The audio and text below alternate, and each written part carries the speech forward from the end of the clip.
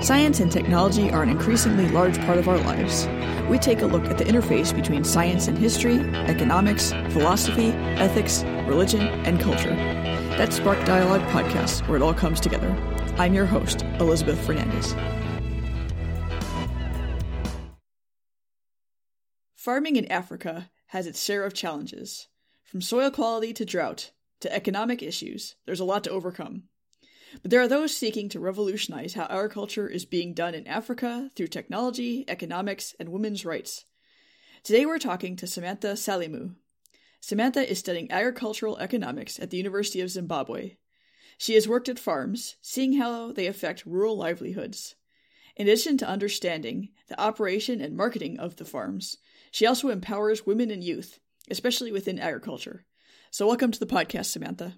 Thank you. Thank you for having me.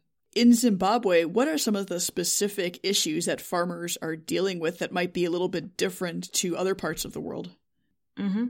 So Zimbabwe for the past 2 decades has been facing economic and political instability, and that has had a major impact on the economic and social status of its population. And just as a background information, 70% of the population in Zimbabwe resides in the rural areas, right? And these people in the rural areas largely depend on agriculture for their livelihoods. Needless to say that this type of agriculture that they practice is subsistence, is smallholder, is just for feeding the families and not for exploitation or to get into the international market. This whole scenario has had a bad impact on the economic and social statuses of people. And there's one of the major problems that has led to is the lack of funding and capital to access inputs. So the smallholder farmers have limited access to inputs, and seeing that they have a larger share of the agriculture being practiced in Zimbabwe, they're literally responsible for feeding the nation. So that's one major challenge they're facing, which is now leading to reduced yields. There's also the problem of pests and diseases.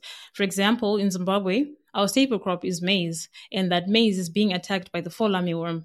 And seeing that these people do not have enough funds to purchase herbicides and pesticides is a major problem, leading to a reduction in yields and consequently reduction in the food security of the country. We also have a problem of drought. Zimbabwe has experienced a cumulative drought since 2002. There's also been the effect of El Nino, for example, that had an effect in Zimbabwe in the 2015 to 2016 season. And so that combined has exacerbated the effects of the already present challenges like lack of inputs and pests and diseases. And so now that ultimately all of these factors have resulted in reduced yields, and that's put the food security and nutrition security of the nation at risk. You worked at a couple of farms within Africa as well, right? Yes. So what kind of challenges specific to those different farms did you see when you lived there or when you worked there? The first challenge I noticed was there has been a drought, and compared to the earlier years where people could actually trace a pattern of how they received rainfall in their areas, in this particular situation, they couldn't.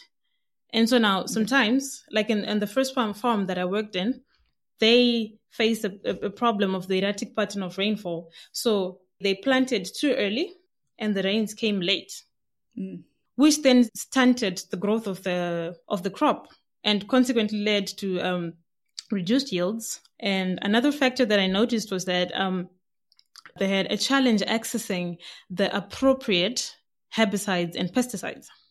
Okay.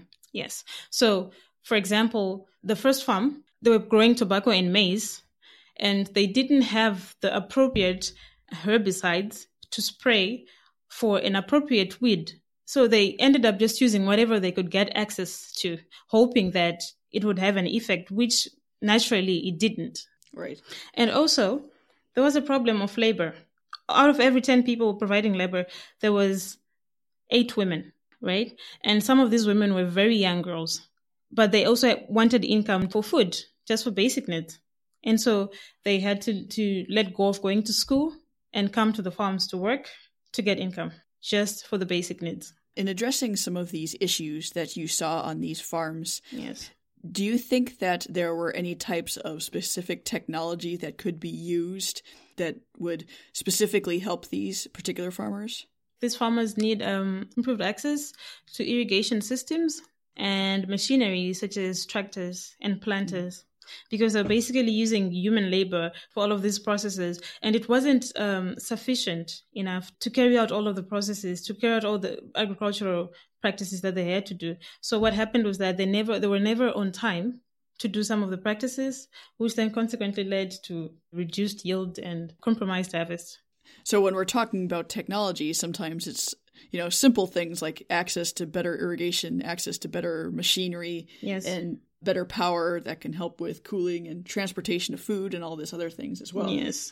In relation to this, there's actually one way that technology is being used in agriculture right now is this app called Hello Tractor. And so this makes use of the Internet of Things. It uses GPS that are on tractors and other agricultural equipment that connects them to the cloud, and then people can actually go and rent these out, so they don't necessarily have to own the equipment themselves, but then they can communally use it together. It doesn't exist in my country yet, not to my knowledge anyway. But I've read up on it and how it's helping farmers access, like some of these farmers are not able to purchase the tractors, for example. But if they can rent it out, it helps them because they're renting out at a price that they can afford. Yeah, so it's a step forward. Yeah, and I really would love to see it being adopted in my country. I heard it's sort of like the Uber of tractors. Yeah. Another way that technology is being used in farms right now, also to improve the quality of food. Yes. For example, one of the ways to do this is to increase the micronutrients inside of food.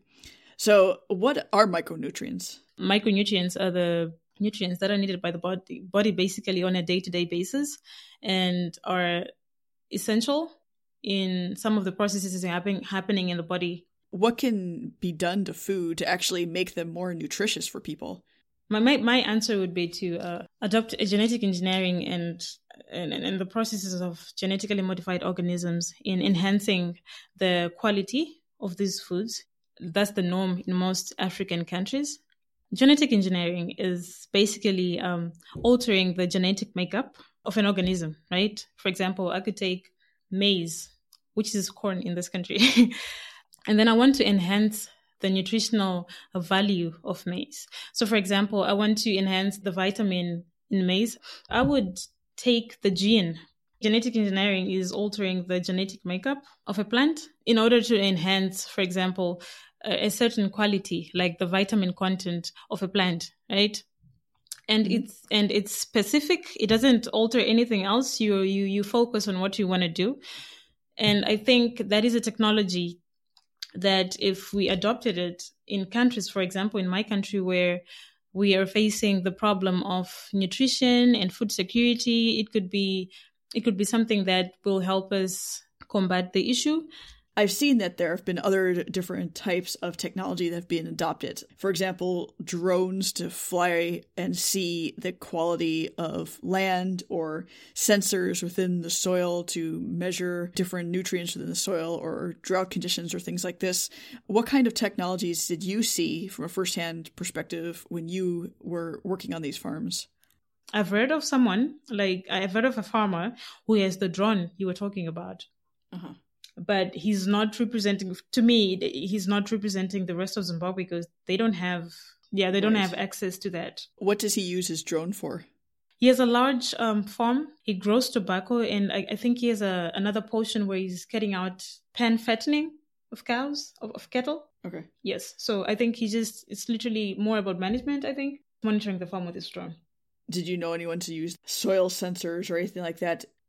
One of the farmers I was at in Mashonaland, in the eastern part of Zimbabwe, he did say that once in a while he does those soil tests. From what I can recollect, it was more of testing the acidity in the soil.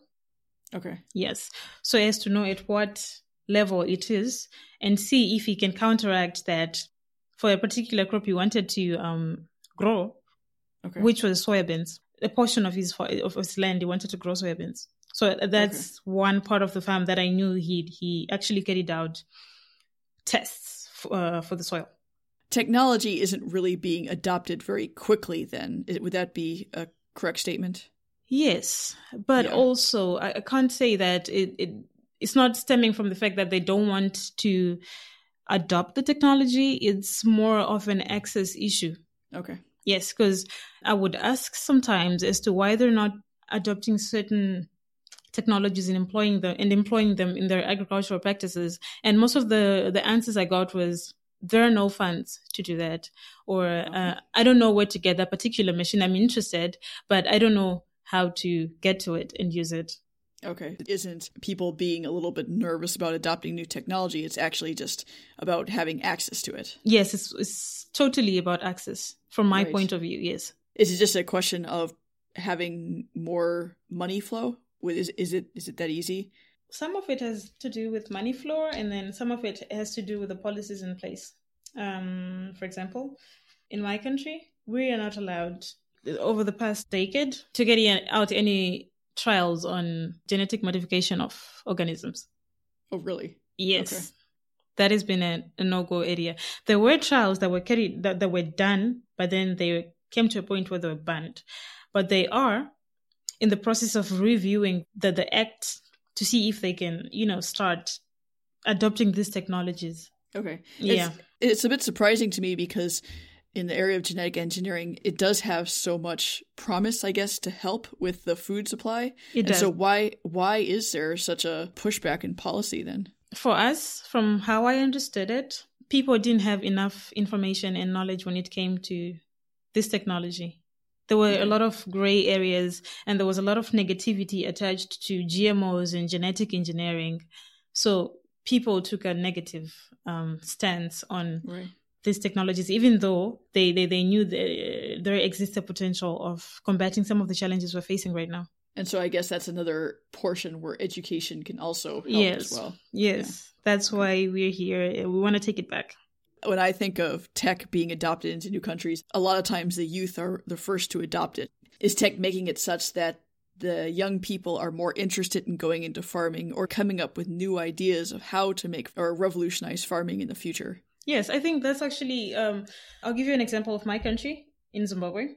Young people, to be honest, don't really know the avenues that agriculture provides, right?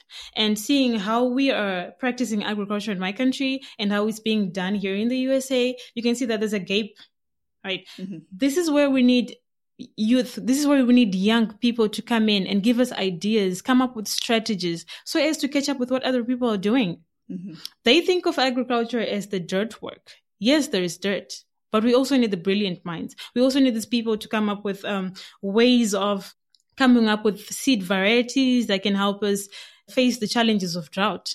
We need people to come up with ideas of coming up with varieties that are resistant to pests. This is what we're looking for.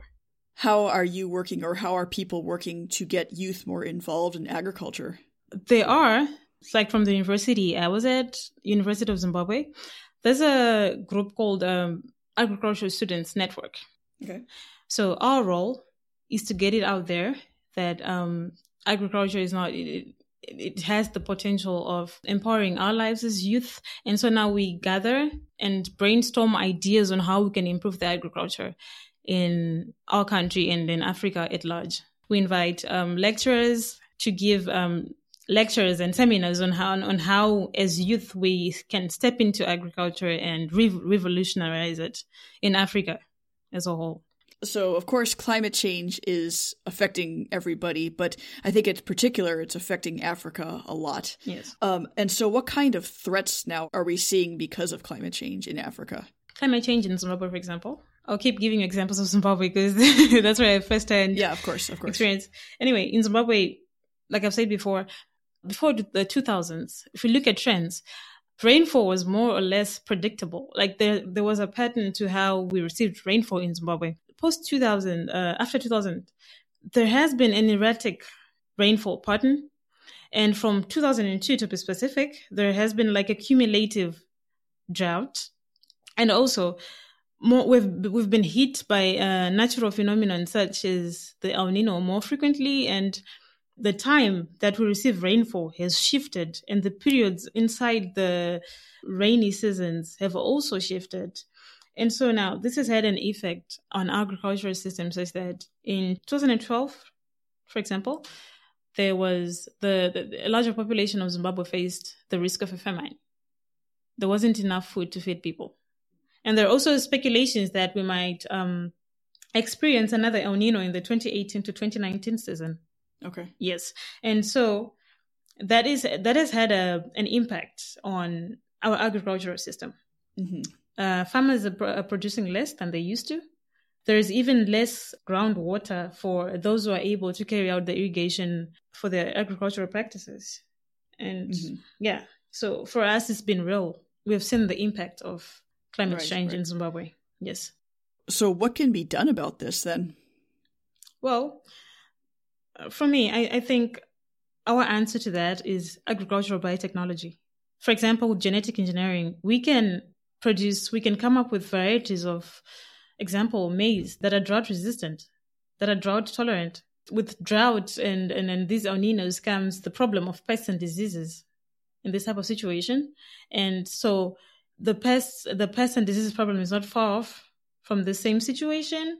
And so if you can use genetic engineering to come up with varieties that are drought resistant, that are at the same time resistant to pests and diseases, then that would be revolutionary for us. That's what's holding us back. We're just using conventional type of breeding, which is okay, but to try and combat and match up to what's happening in the natural world, we need to come up with a faster solution to some of these problems. So a big way to revolutionize agriculture is actually to empower women. Yeah. And so you've done a lot along this vein. So what kind of things have you been working on to help women in agriculture in your country? So I belong to Simuka Rise Initiative and Young Excel Club. Those two clubs basically are all for women empowerment in the education sector, in the social, and then in the economic. So for us, for example, we've had several economic seminars, and usually targeting young girls in school and in college. For example, we hold how to be financially savvy, how to save money and be independent as a woman. And we also expose these young ladies to women who've made it in the corporate sector and show them that they can also do it. Mm-hmm. With us on the social aspect, we've also been able to carry out sanitary ware donation drives, and we've managed to donate sanitary ware to girls in high school in Mashonaland, west of Zimbabwe. That is the western side of Zimbabwe. We also managed to pay school fees for kids of single mothers, kids in primary school for single mothers. In agriculture specifically, is there a disparity between the types of resources that women have as opposed to men? Yes. Surprisingly, yes. In Zimbabwe, over 60% of the total farmers in Zimbabwe are women, right? And they provide 70% of the labor. So it shows how crucial their role is in food security and nutrition security of the country. But you find that for female-headed households and male-headed households, there's a difference when it comes to land allocation. Male-headed households get relatively larger pieces of land when it comes to allocation, and female-headed households get lesser land, even though they might have the same family sizes. The problem is, even if it's inherited through the family, and a woman, like for example, if the husband died, mm-hmm. and the woman is now heading family, when they're alone, it's like they're vulnerable. It's easy to go to a woman and take land from her than it is easy to go to a man and take land from her. In my country, yes. Mm-hmm. And you find that in most cases, in male-headed houses, for example, the woman is given, culturally in my country, the woman is supposed to have her own portion of land, right? But you find that, for example, if the family has 6 acres, the amount of land that woman is going to get, the woman in the family is going to get is about half an acre, where she can only be able to produce crops for feeding the household and not for cash. I see. So now the decision making on how much to sell, what money we're going to get, and how we're going to allocate the money in the family is all made by the husband of the family. So women are not being economically empowered enough to take part in agriculture that can benefit the whole country. How can you go about empowering women economically? I believe it has to stem from the grass tops. Land allocation has to be equal and fair. It doesn't have to be based on whether someone is male or female.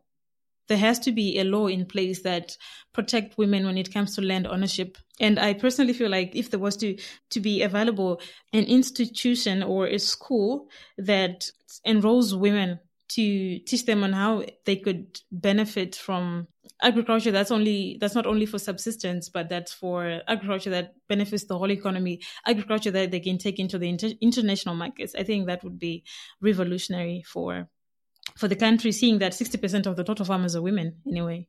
Mm-hmm. Yes. What kind of things then, if you're coming into this country and you want to empower women, where's a good place to start? Is it education? Is it giving women more funding? Is it grassroots type of work? Where's a good point to begin?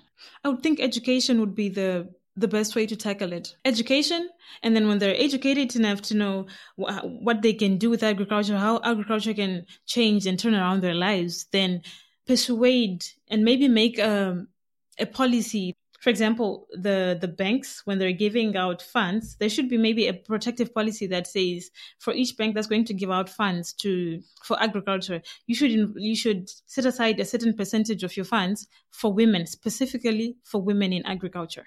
How will this help everybody in the long run, not just women and their families, but the whole country? If women's agriculture was to be taken to that international level, it exposes them to markets where they can sell at a more valuable price. Empowering a woman is empowering a nation. You give women power, you see the revolution that they can cause. 70% of the population in Zimbabwe resides in rural areas, right? And 60% of that population is made up of women. These are female-headed households. These families, on average, are 6-7 in size, like 6 and 7 people in a family.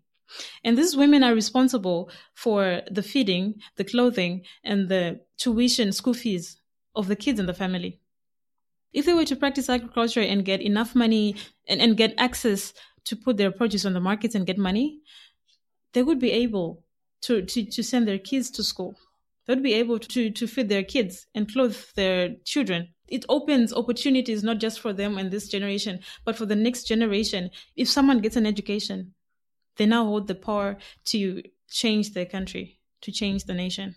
You're doing this program right now. What is your personal goal? Like, what do you want to do in this?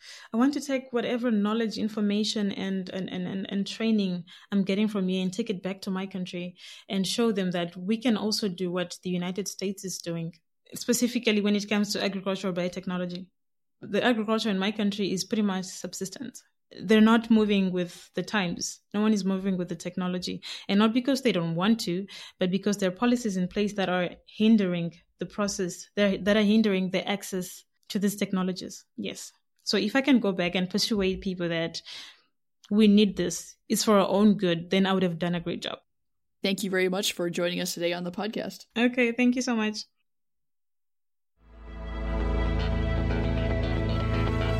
This is Elizabeth Fernandez for Spark Dialogue Podcast. Thanks for listening, and I look forward to you joining us again in 2 weeks for another episode.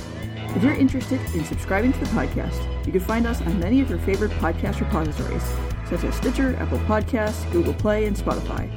And remember, podcasts are free, so one way you can give back is to leave a rating or tell your friends. You can find out how to subscribe or how to rate at sparkdialogue.com/how-to-subscribe.